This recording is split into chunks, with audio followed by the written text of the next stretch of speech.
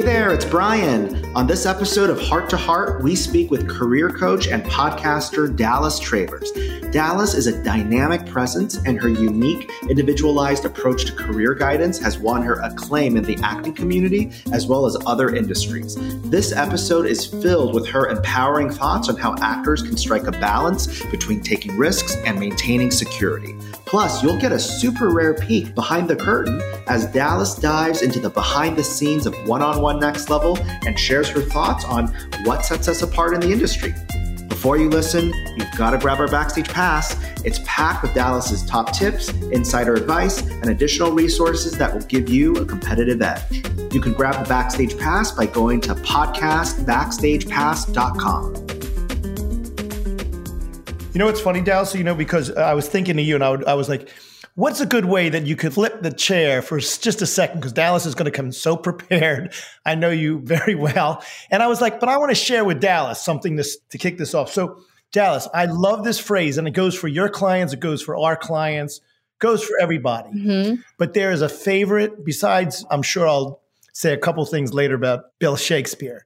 But there's this modern day athlete, Dallas, and you may not be aware of his quotes, but he says some incredible quotes. So here's one of the many quotes he says that I just love. He says, "You miss 100% of the shots you never take." And by the way, it's Wayne Gretzky. Oh, it's Gretzky. Yeah. So, and then he says variations of it too, Dallas. Like he'll say, I just want you to listen to this one, then we can talk. But the thing that's related to it, he'll do variations of that. He says, only one thing is ever guaranteed. That is that you will definitely not achieve the goal if you don't take the shot. Yeah. And I'm just thinking, just in terms of your listeners, right? Actors.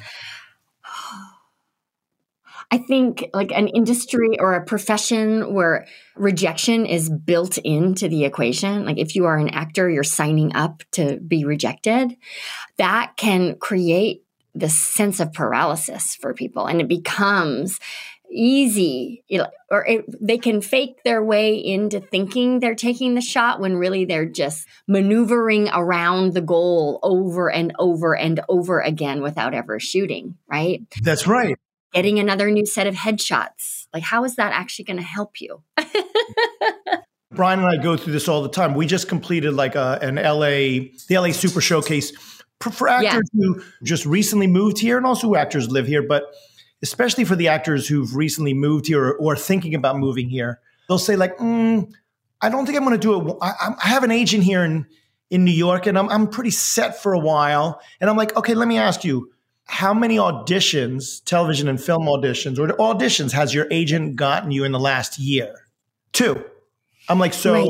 You're actually having the nerve to say that you have an agent and you've gone on 2 auditions in 1 full year. And that's why you're not going to put yourself out there to take the shot in Los Angeles? Because they want to hide behind that feeling of like, well, if I don't take the shot, I made everything. I didn't miss anything. Yeah. So I can feel good about myself. Yes. Yeah. I totally get that. Yeah. I agree. Yeah.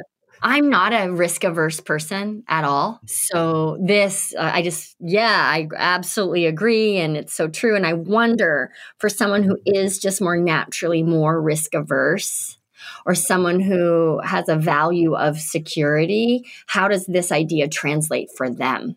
Right. Yeah. Like even my husband is much more risk averse than I am. And I was sharing actually, here's how to know the difference between the two of us. If we have to hang a painting on the wall, Andrew will research the type of plaster we have in our wall. And then he'll go and he'll consult with 2 people at Home Depot to get the perfect kind of nails. And he'll use a level and just do all of the things to get the picture just so. I run to Target and grab sticky tape, stick it on the back of the picture and glue it to the wall. And that's my solution. And that's such a description of how different we are. So I'd be curious to know how he or someone like him would relate to this idea of just go for it, right? Because for some people, just going for it is not as easy. But I got to say, Dallas, when you were talking about that blend is a winning formula. You know, your husband, the way he approaches it, the way you approach it, you meet in the middle. you get a lot of things done in a really good way that way. Well, and I'm also realizing the picture still gets hung, right? So if we're using this Gretzky analogy, he's also taking the shot.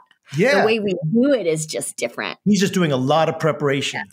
This kind of describes how I work and how Mark works. Oh, no. You know, it's funny. Like, you could even call us frickin' frack or whatever, but he's right. Brian really is, meticulous. He's thorough, thank God, especially in this day and age.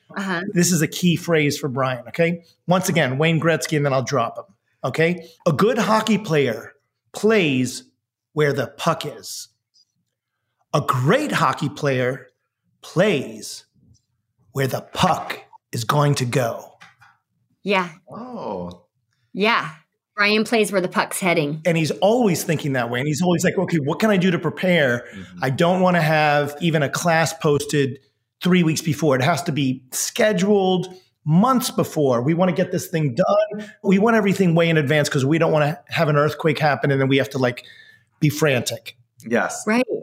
So Brian, what is that like for you in an industry where things change so rapidly and just even the casting process is so much of hurry up and wait? So how do you maintain your mental health being a planner in an industry that isn't really about planning?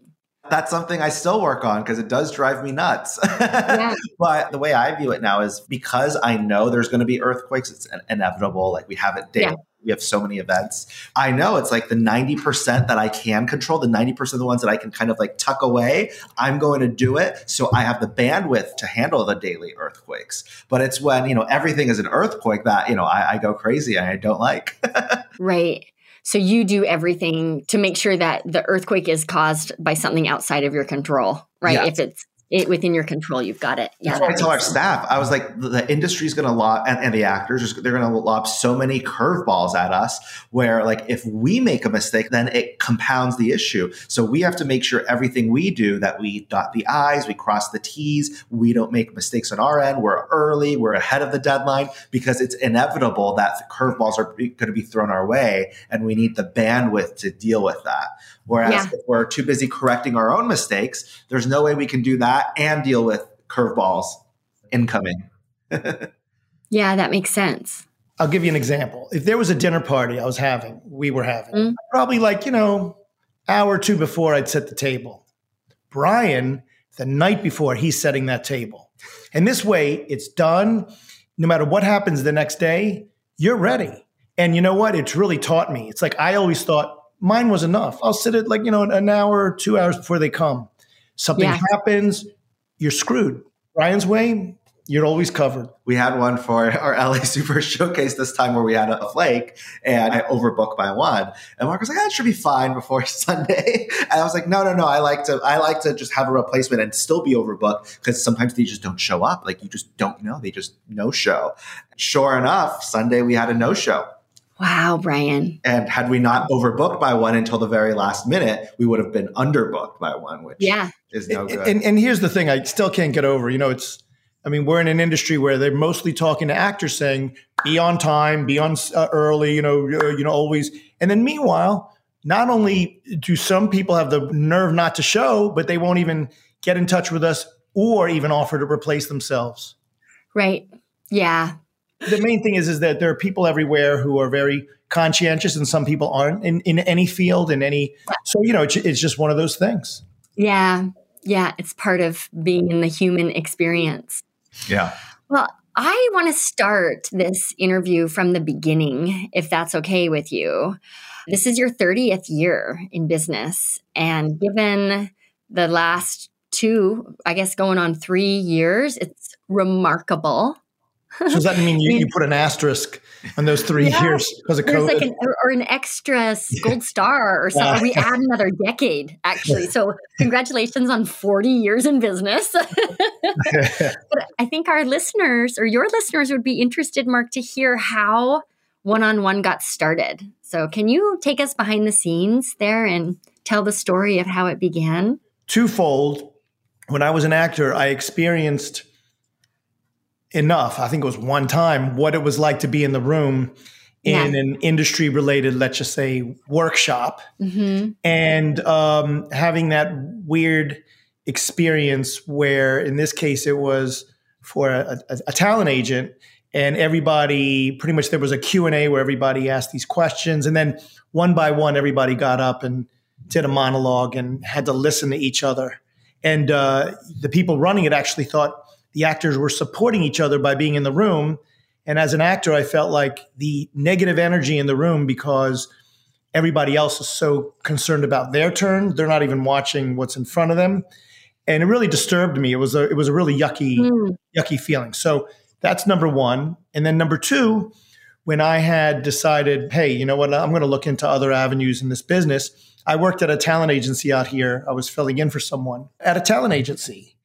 And I really got to see firsthand by working the front desk how many actors who had just moved from New York were dropping off their headshots at the time.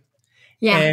And or mailing a beautiful cover letter that they prepared with the headshot, wanting it to get into the agent's hands so that the agent would give them an appointment to come in. It never made it to the agent's hands, whether it was dropped off or the mail. One of my responsibilities I was given is to throw them all away. So, that was a big wake-up call. Totally. So then I got to see how, it is very difficult. How do you get in the door when it's not so easy sometimes, just because maybe you didn't go to Yale or the agent didn't come and see you there? How do you get seen? But at the same time, if it's in an unprofessional atmosphere, they're not going to go there either. What can be done? Right. So what I'm hearing you say is you saw a problem that needed to be solved. And you understood, and part of it is, you just have a brain that works this way, Mark, but also just the serendipity or the luck that had to be on your side is also so magical to me. But you saw that it isn't just enough for actors to be in front of people who can help them. The environment has to be conducive for the actor to shine. That's right.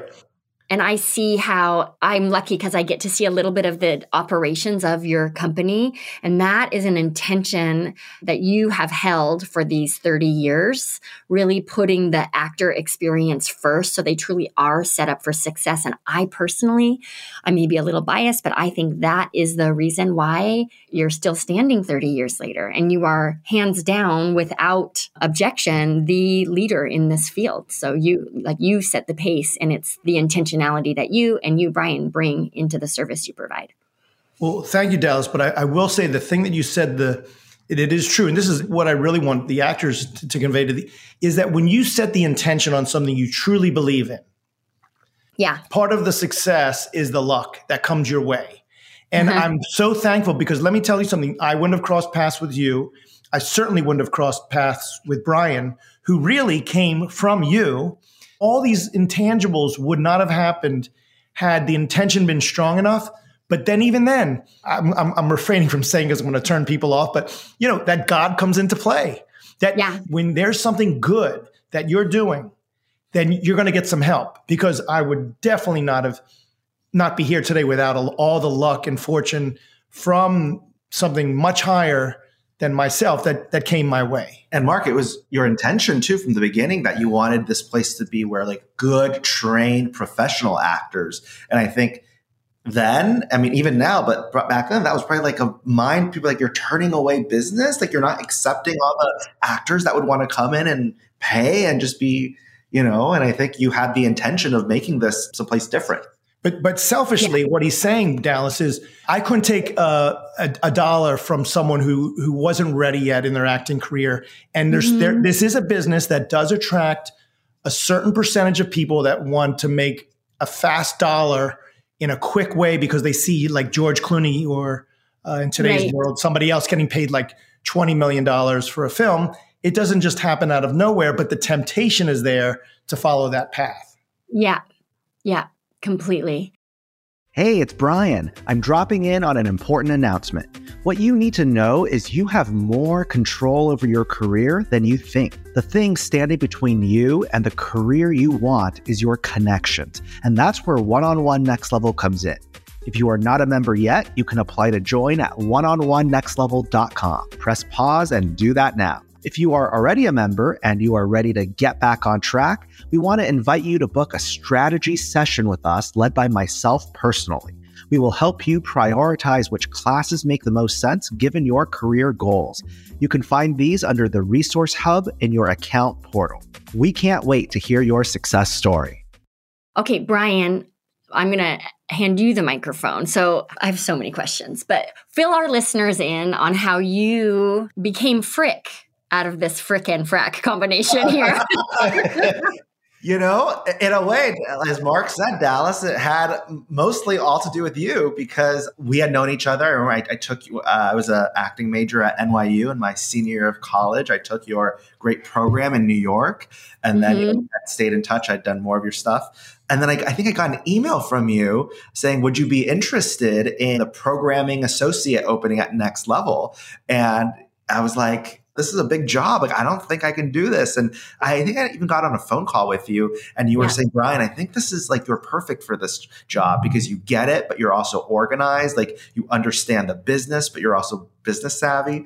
And I think it took a few times for me to finally, like, I'd spoken to Mark and I wasn't sure this was for me. I was like, what am I getting myself into? Well, because I had taken classes at one-on-one in New York and it was like, you walk into the space and it's an intimidating, huge operation. And, at the time, Next Level was a smaller operation, but, I still didn't know if I had the ability to do it. So I jumped right in and as programming associate and learned a lot. And we went through a lot of interesting, that was kind of the start of some of the drama in LA at the time. So it was I had a very short time to get acclimated to what was going on. And then I think I was probably at Next Level for maybe like 3 or 4 years before Mark had approached me, I think seeing how well LA was run and asking me if I wanted to also basically oversee New York. And do the same for New York. And that's how I became Frick. That's how you became Frick. I have to confess, because it's not like we hung out, Brian. Like I knew you and you knew me, but I honestly, other than just seeing your work ethic and just having a gut feeling, it really does feel serendipitous that out of all of the names I could have mentioned to you, Mark, that it was Brian, right? Are you kidding? And by the way, this is really great for actors to learn. We all come to those times in your life where you have to ask other people for help. So I was asking those close to me, you being one of them, for like, hey, listen, do you know anyone? I need some help here at the office. And the way you responded, you went, I think I have the perfect person. Let me check back with you in a day or two after I check with him. I think I have it. And the way you said it, because I had been through that before with some people who referred somebody and it just didn't work out. I was like, I'm going to wait for Dallas's call. Yeah. It's really something. And it's like you said, Dallas, it's not like we hung out or we saw each other every day so I also don't know how I was in your head because it's not like I was like probably one of many people that worked with you. But you know what's coming to mind for me? And I don't know who said this quote first, but it's the way you do anything is the way you do everything. And so this is a takeaway for the listeners today, right? Like the way you're showing up in the waiting room before you go into an audition, the way you sign off on your email signature, like all of these little things, the way you treat the front desk person at Next Level when you're showing up to your workshop. Like people notice and your reputation does precede you. And you, Brian, are just someone who I think who operates with impeccability, both of you actually. And that's why it stuck in my head, because even though I had never seen you manage a company, the way you do anything is the way you do everything. And I knew you had the perfect skills for this partnership. You're right. He's the definition of it's all in the details. Yep. Yeah. So like, how does this apply to the people listening? It's really relating to yourself in every moment as the person who already has the career you want. Like, how would you behave? How will you behave when? And start doing that now. I've learned a lot about, grit and about how to manage. Yeah. I always remember that it sounds weird, but I took at NYU, we had a theater studies class with Shakespeare, and it was really hard. We were reading these 13th century or whatever, witchcraft books in old ancient English. And they were 8 pages long, and you had to write an essay on it. And I literally felt like I was about to cry. It was so difficult. And I remember I went up to the professor and I was like, I don't think I can do this. And she was like, I'm realistic. I don't care if you take Shakespeare away in your life. I know that 5 years from now, you're not going to, Shakespeare's not going to do anything for you. She's like, this class isn't about that. It's about learning how to work through something that seems impossible and make it possible. I always take that away with me, and I apply that to the work here because, even when I started in LA and we had to deal with all that drama, and then, when I had to run both LA and New York, it seemed impossible at first, but you just keep chipping away at it, and then it becomes possible. Yeah. Yeah, I really hear that.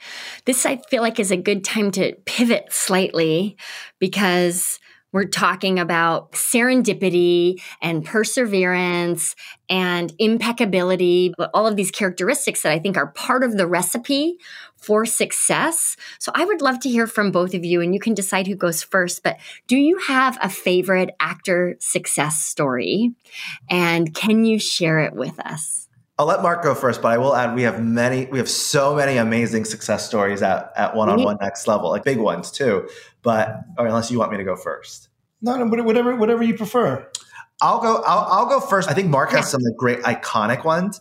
Yeah. One I have, it's, for example, we've had people they're on SNL now, and after having gone through multiple of our programs and got their agent here, we've had people become series regular, all that stuff. But one type of success story that really resonates with me is, so when I first started in LA, I was, going through our programming, and Mark normally every year goes to Sundance. And one of the gems, at our studios, he's been able to secure filmmaker classes. So filmmakers from Sundance that he watches their movies and goes to their screenings, talks to their Q&A, he gets them here. And some of our actors, they're cast in the table reads or the workshops or the actual films of, these filmmakers who, regularly go to film festivals. So then I saw that, and that inspired me to have classes with TV directors and executive producers and writers and showrunners in LA, because it's more TV, less, indie film than I think that was really popular in New York. So, at first, this could be a good thing or a bad thing, but people should always have skepticism because they do know there's a lot of scams out there. And, so people are like, but what's the point of these? They can't cast me in anything. Shouldn't I just be taking a class with casting associate number 5? And I know from my personal experience, and this is from some of the work we had done, Dallas, reaching out to showrunners and producers, I got great results. This guy teaches for us now, Adam Belanoff. He was somebody I forged a connection with, and then he was the executive producer on Major Crimes on TNT. And I would, see roles that were right for me, guest stars, and I would email him, and he would just get me the audition for a guest star and be cast by UDK, a huge casting office. And he would always forward me the casting director's response, and it was always hilarious. It was always I love this submission. I wonder why we've never heard of him, or oh, great idea. I wonder why he wasn't submitted, or he should be on our list. And obviously, it's the truth is, I'm not with Gersh, so obviously they're not, I'm not on your list. But that really taught me that, and multiple examples taught me the power of these. So I guess my favorite success story is seeing the skepticism that came of this kind of new format that I was debuting in LA. And I can name people who booked guest stars on network shows just from a class they took. But my favorite is we had Tom Verica, who's an executive producer with Shondaland, with Shonda Rhimes.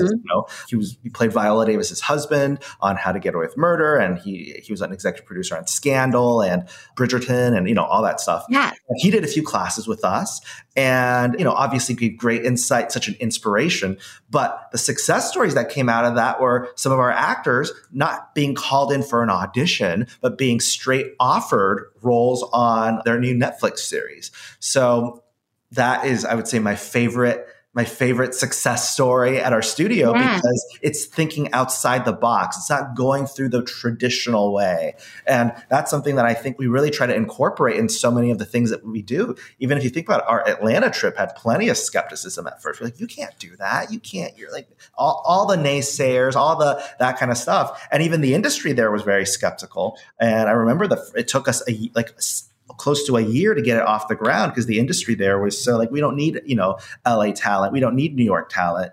And we were able to say, give us one shot. We guarantee we'll bring you like diverse, talented, professional actors that you won't find in your local market.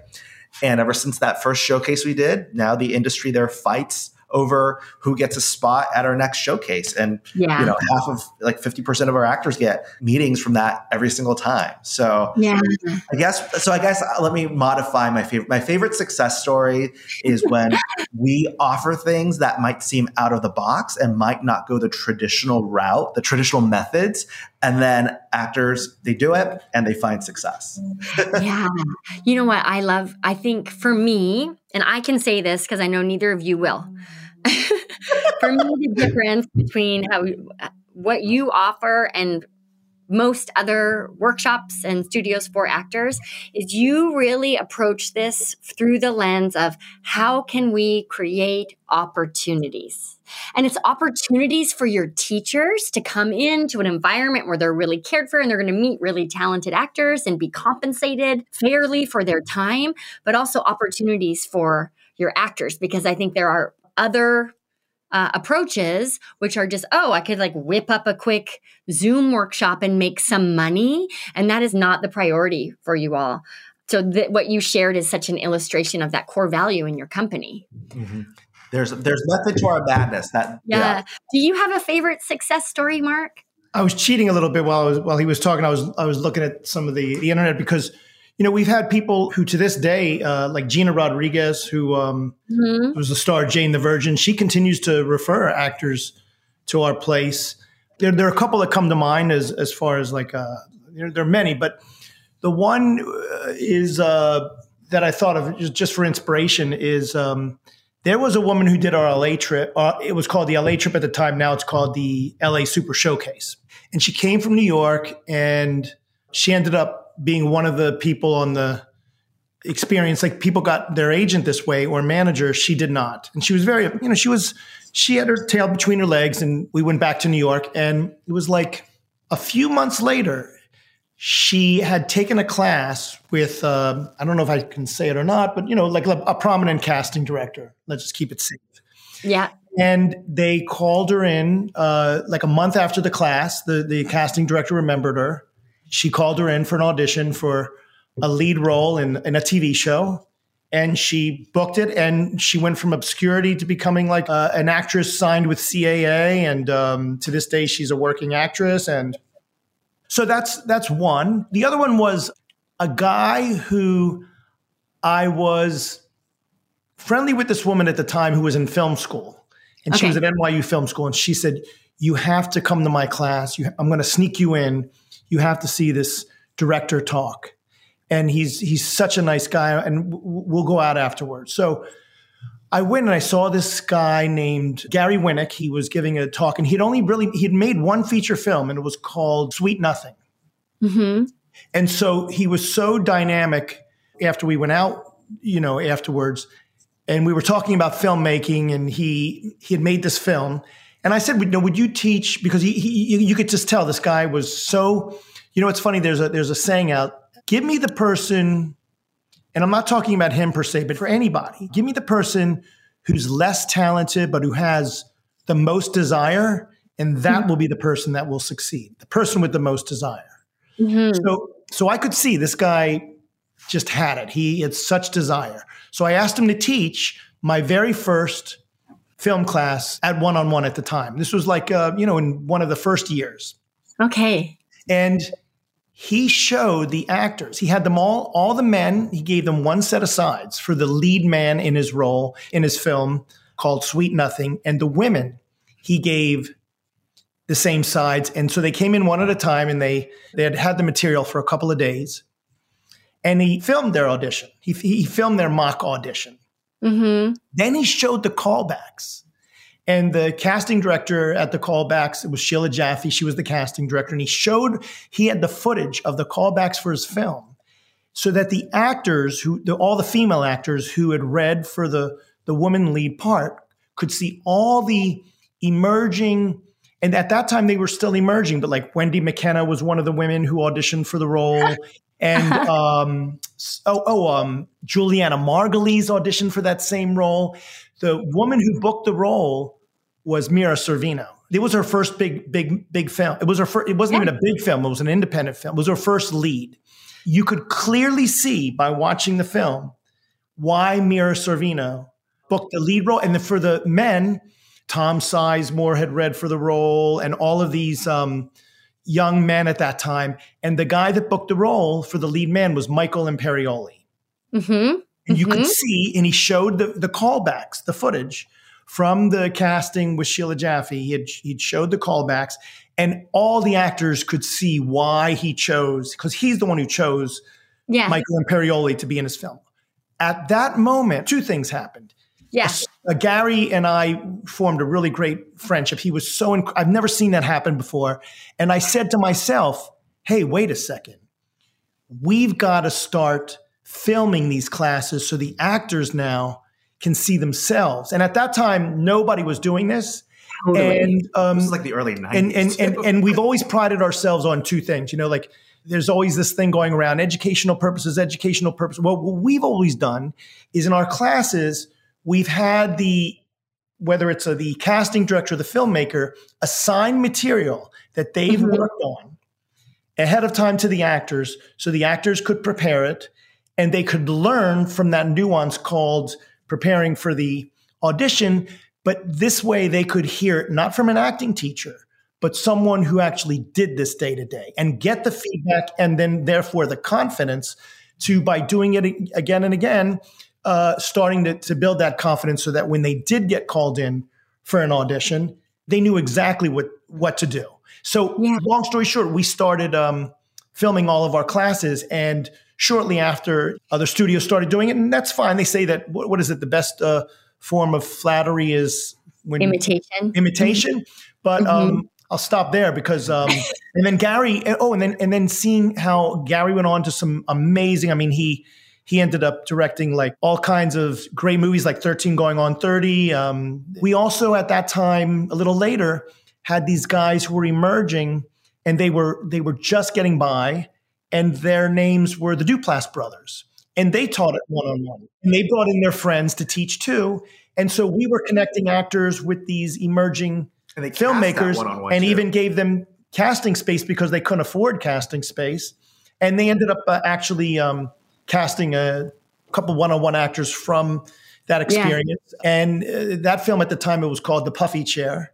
Seeing this talent and from the incubator stage, and just, it really is all about perseverance and staying with it. Yeah. I love that story. Yeah. Go ahead, Brian. And it's so inspiring because it's not just for us, not just seeing the actors grow, but also the industry. It's like there's been so many people where this person that you think is this powerhouse heavy hitter in the industry today, maybe 30 years ago, like you see in our system, they were like a casting assistant or like a junior manager just starting out. And it's because we've been around for so long. Sometimes when I go through the history of, our events, it really is like you see the arc of the progress of people's careers. Yeah, that's really fulfilling. As I was listening to both of you share your feedback, I realized what an unfair question this is. And I want to reflect something to you that you may not even really be aware of, but it is not normal to have so many success stories. That is not the norm in your, and I'm retired, but I was in the industry for a long time, and I'm still connected to a number of people in the industry, and that is not normal. And I realize, what's your favorite success story? Because most people have 3 to choose from, but it's hard for you to even choose because, again, for me, observing you, it just goes back to the intentionality and the value you have of creating opportunities for people. And that's what's unfolded. So there are almost too many choices, but I love what you both shared there. Can we shift gears a little bit and talk about pay to play? Hey folks, Brian here. Mark and I often cringe when people call One-on-One Next Level a workshop studio because we are so much more than that. You and I both know that not all workshop studios are the same, and I can tell you with complete confidence that no other studio offers the same level of care or programming that we do, and we do so with pride. Here's just a few examples. I'm Emily, and before One-on-One Next Level, I was in a super dark place in my career. I tried a lot of things to find representation, but nothing seemed to work, and I felt invisible. Then, almost as a Hail Mary, I signed up for a manager session. It was incredible, but it was also the thing to land me a manager. Since then, I booked a national commercial, I've gone on to create a thriving voiceover career and signed with an agent, all through these classes and programs. One-on-One Next Level has been the single most important thing that's influenced my acting career and life in so many ways. I'm Neil. In the last year, I booked 2 co-stars and 1 top-of-show guest star on major TV series. I also shot my first lead in a feature film. In fact, I've hit 20 big milestones thanks to the connections that I've made in classes at One-on-One Next Level. The key has been getting in front of casting directors. And that's why I love One-on-One Next Level. If you're not a member yet, what are you waiting for? Every actor deserves face time with the people in the business who can move your career forward. And One-on-One Next Level can help you do that. Did you know One-on-One Next Level produces over 335 events and classes each month? Whether you join us in person or attend on Zoom, you can meet with A-list casting directors, filmmakers, TV showrunners, and executive producers, as well as agents and managers when you become a member. These days, it's harder and harder to get real face time with industry pros, but One-on-One Next Level makes it possible. To become a member, visit www.oneononenextlevel.com and click join. We can't wait to hear your success story.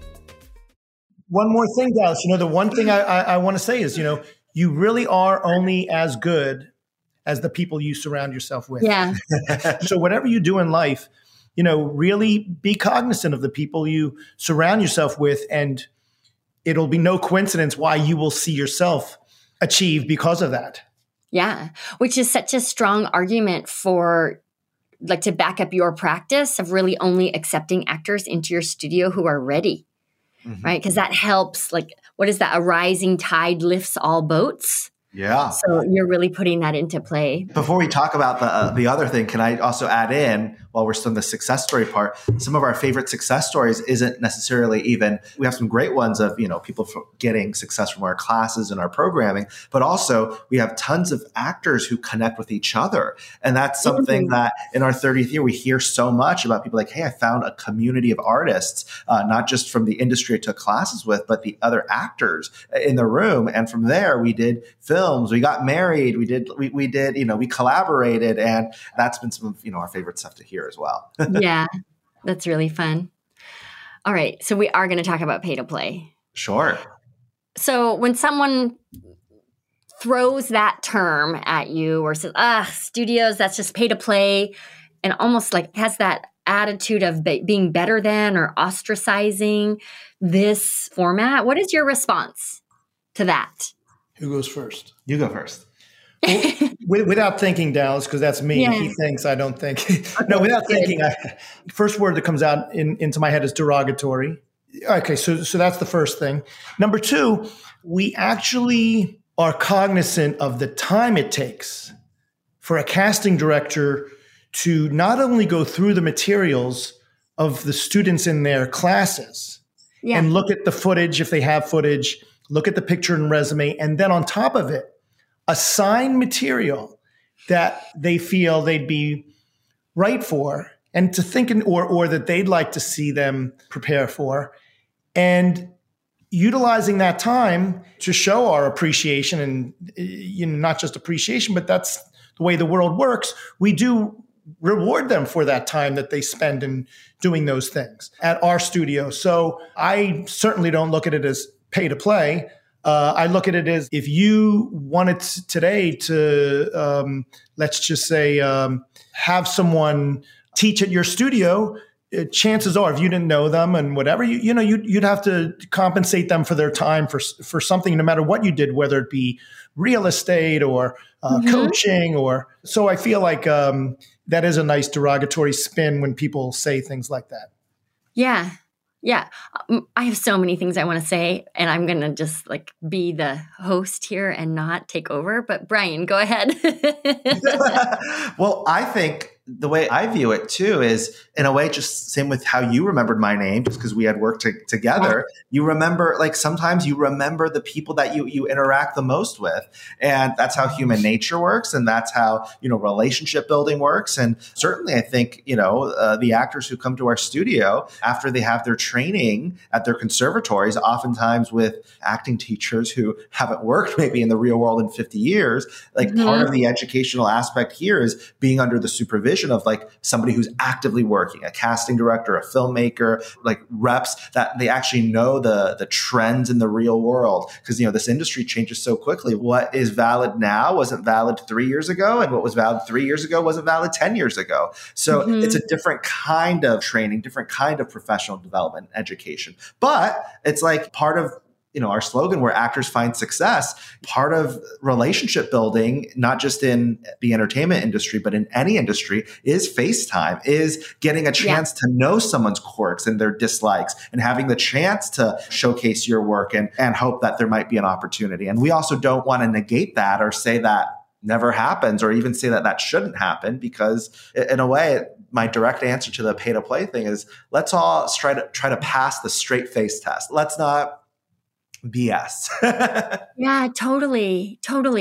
I'm going to share a couple of things and you can edit this out if you want. But as I was listening to both of you, one thing that I think is different than 10 years ago is there are so many safeguards in place to protect the actor, right? So right before you came on board, Brian, there was quite a hullabaloo in Los Angeles. And because of that, laws were passed in order to safeguard the actors. So for me, this whole idea of, especially you all, but being pay to play, it's like that's irrelevant. The actors are now really, really protected. And if you're a company that's been around for 30 years, of course, you're abiding by the laws and the rules and the guidelines that are in place, or you wouldn't still be around.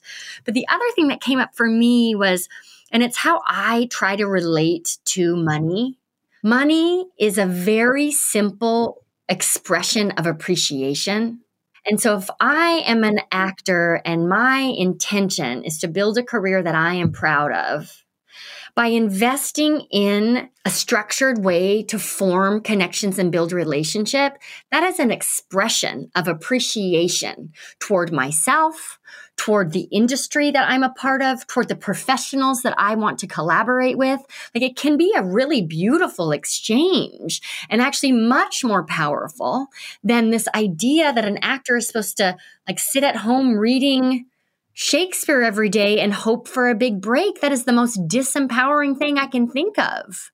So to be offered an opportunity to invest in yourself in this way where you're being cared for, I think is such a gift. And when the industry can bring that same level of appreciation and respect to what is a wonderful exchange, then it's just like a beautiful experience for all. And this exchange of appreciation in the form of money is not only appropriate, but in my opinion, it should be revered. So take that, everyone. And you know what's so funny? It's nice when you go, like the old way. And the old way, it's like, you're reliant on your agent or your manager who makes 10% and is only going to put in 10% of the work for your career. And, Right. Waiting for the phone to ring. And also, like, what if you didn't go to Juilliard and Yale and had an amazing showcase? 5 years, 10, and then, you don't get a rep, and then it's back to the bus to, Iowa. And like you said, I think it's a very empowering thing. It puts people like in charge of their careers as they should. They take ownership of the relationship building. And absolutely, I would say, from the, like Mark said, from the act of doing in these classes, you may not learn audition technique or cold reading or monologues or any of that stuff, but what that casting director is going to be like from your 3 weeks with them in the classroom here. So when you actually go into the audition room, you kind of already know they may be a little snarky. They may be not looking at you, and that no longer throws you off your game when there's a very important opportunity out there. Right. That's such a valuable point. Yeah. So let's talk about, I want to know, Brian, this might be a good one for you.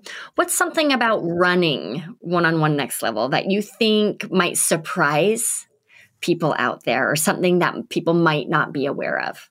I would say we are a very, we hold professionalism in high regard. When our screening process for actors, we always say it's not just about talent, but it's about professionalism. And I remember before the last 2.5 years in New York, when we had in-person auditions, the actors would come in with 2 monologues, or they'd come in with a scene. And I was sitting in on, us running these. I remember seeing like Mark kind of give people feedback and redirects and adjustments. And he was telling me, like, some of it isn't even just to see their acting and if they can actually take an adjustment. Some of it is to see their attitude. And if they fight you, if they give you like a feisty response, if they don't want to take feedback, you don't want that person in a class with a big casting director who, some of them are amazing teachers, but some of them, like, they're not acting teachers, and maybe their feedback an actor would disagree with. But it doesn't do anyone any good to have that kind of negative energy in the room. So I think people know that we hold professionalism in high regard. And I think maybe something people don't know is we don't just hold it with our actors. We actually hold it with our industry as well. I would say something people may not know is we are much more strict with our industry than with our actors. And as Mark said, you want to surround yourself by people that you bring good energy, that uplift you. We have plenty of industry that we never have back or don't plan on ever having because of that. And we hold our community to high standards. So that's definitely one thing. Yeah, totally. And also just understanding, you have an understanding of the ripple effect, right? Of if you don't hold everyone to the same high standard, how that can either slowly or very alarmingly impact the experience for all. So yeah, I think here, because we care about every little detail, like I always joke about this, but like even when we do our programs, like our Atlanta trip or our LA Super Showcase or, our advanced industry workshop, you usually end with like a nice little celebration. We want to have some alcohol and people have fun and have a mixer. But we're so specific that if we notice there's like more men than there are women, like for our Atlanta trip, we'll actually make a point of getting more beer. It's like every little detail here is like taken into account. And I really credit that to Mark because he's very detail oriented in that aspect. But I think because we leave no stone unturned, I always say, I was like, if I gave the actors or the industry or the readers or the staff 100% of what they wanted, someone else would not get what they want. So in a way, the day-to-day running here is like, we want everything to come together. We can't give everyone everything that they want because in a way it robs the other group of their experience. So we really have to find a middle ground for this whole thing to actually run. And I want to just chime in on top of his, which goes back a little bit to pay to play, which is, and Shakespeare said it best, like, thou doth protest too much. There was a prominent casting director that we approached. And, we asked her to teach. She said, I love teaching. I just can't teach at your studio. And we said, why? She goes, you charge the actors. I just cannot, I'll do a university once a year, and I'd love to teach and I would love to do a 3-week class, but I just can't. You charge actors. There's just something not right about it. And I said, okay, here's what we're going to do. Name your favorite charity and we will not charge the actors and we will donate $2,000 to your favorite charity if you can teach your 3-week class. And she was like, I'll have to check my schedule and get back to you. I just, so all of a sudden the balls, she ended up never teaching, and we really did try to follow through several times. But, it's like those people who are so quick to judge, you know what I mean? Just watch it, as Shakespeare said, just watch a little bit about the person who's really on the pedestal. Yeah, right. So you're not allowed to charge the actors, but I need to be paid. Right. That sums things up very well. Yeah. Well, and I just jotted down, Mark, like universities also charge actors. Yeah, we were willing to pay her. And if she didn't want to be paid, we were going to donate money to her favorite charity. But it wasn't about that. It was about she wanted to get on the pedestal and anyway. Yeah, right. We could go down that path. But I do want to say that universities also charge actors. Yes, like of course. A lot. Yeah. Yes. Yeah. Mark, is there anything else about the business, whether that's the day-to-day or just the bigger picture, the intentionality behind the business, that you want to share that might surprise listeners? If you took us behind the scenes, is there something else you want to add there? We're always trying to listen to our audience. We feel like there's never enough we can do to make the experience as good as possible. And just like that for an actor, I feel like when you have that certain mindset, magical things will always happen and good things will always happen, because as we started with this whole thing, if the intention is there, 30 years go by and you're a working actor and you look back and you're like, how did this happen? The dots somehow connect. Yeah. Yeah, that's beautiful. And I got to tell you, every day I'm so grateful when I wake up that I was part of this, that I met Brian, that I met you, that it's almost like a miracle happened, but the miracle wouldn't have happened if one foot didn't go in front of the other. Yep. And that's for an actor, the same thing. Same thing. Yeah. I think that leads us to a great question to wrap things up with, which is, if you just look at the actors who are a part of your program, who are the most successful, if you could pick one characteristic or one thing that they do that other actors don't do, like what is the thing that seems to set them apart? I think the word attitude is overused, but there is something about their energy that is pleasant, that is graceful, that is, I think you would use this in the past, of service. You enjoy being around them. And I think so many people don't realize, and it's easy, it's a tough career. And a lot of actors, they get into this tough headspace and, is this real? Is this a scam? Is this casting director worth it? Why don't they like me? And I want them to, but that energy it can be really off-putting and people can feel it. I always say, like, when I was checking people in, when I first started at Next Level, I could instantly feel when an actor had that type of energy. Or number two, when they were like jaded and over it and they were like, what's the point? And they came in with that kind of that negative energy, negative vibes. I didn't even have to look at them. I could just be like, at the check-in podium, like looking down my paper, and somebody walks in and I can just feel it. And if I can feel it, the casting associates, the casting directors, the managers, the agents, they can feel it because they go through like thousands of these a day. So, however, it's like the ones with really great energy, that's not always the majority of the people. And it's like a refreshing, like eucalyptus, like scented, like fresh air that goes in your face. And you naturally want to gravitate towards those people. You naturally, if you're in the industry, you naturally want to give them opportunity. We naturally want to have them here as readers. It's like you gravitate towards them because it's almost like everyone else is jaded or is doing the fake thing. And I will say, just seeing a lot of our readers, our staff, or, Zoom hosts who do, and our actors, our members who do find success, like, are they talented? Absolutely. But it's not always the ones where you're like, wow, they are the most talented, or like they are above and beyond, like, they're the next Meryl Streep. They're great. But what I notice is the people who truly have good attitude, they're a pleasure to be around. You want to work with them. They get signed and they get called in and they book. And I've even had reps directly tell me, hey, I saw this guy at the showcase or this actress at the showcase. She was good. She was fine. Her scene was good, but I didn't feel a burning desire that I had to rep them. They weren't like, but they stayed persistent, and they stayed persistent in a nice, graceful, like, giving way. And that has to mean something. And I signed them. And sure enough, 1 year later, they are working more than the ones I saw at the showcase, where I was like, they are the most talented. I have to have them now, because it's a ripple effect. 2 words, Dallas. I come up with humility and authenticity. Yeah. Yeah. That just summarizes what Brian said so perfectly, what I jotted down. Because the question was like, what are they doing that other actors aren't doing? And it's not what they're doing, it's how they're doing it. That's what I heard you say, Brian. Mm-hmm. Yeah. Wow. Yeah. Thank you so much for inviting me to come on your show and interview you. This was so much fun for me. There was no one else we would invite other than you for our 30th, because you brought us together. You really did. Oh, that's awesome. Thank you, Dallas. Yeah, it's my pleasure. It's my pleasure. Thanks for doing the work that you do and for creating such an opportunity for a community of people who are so committed to telling the stories that need to be told in order to help humans heal and connect with one another. And you play such a big role in that. It's just an honor for me to get to be in this space with you and to witness the hard work that you put in. So thank you so much to both of you. Thank you, Dallas.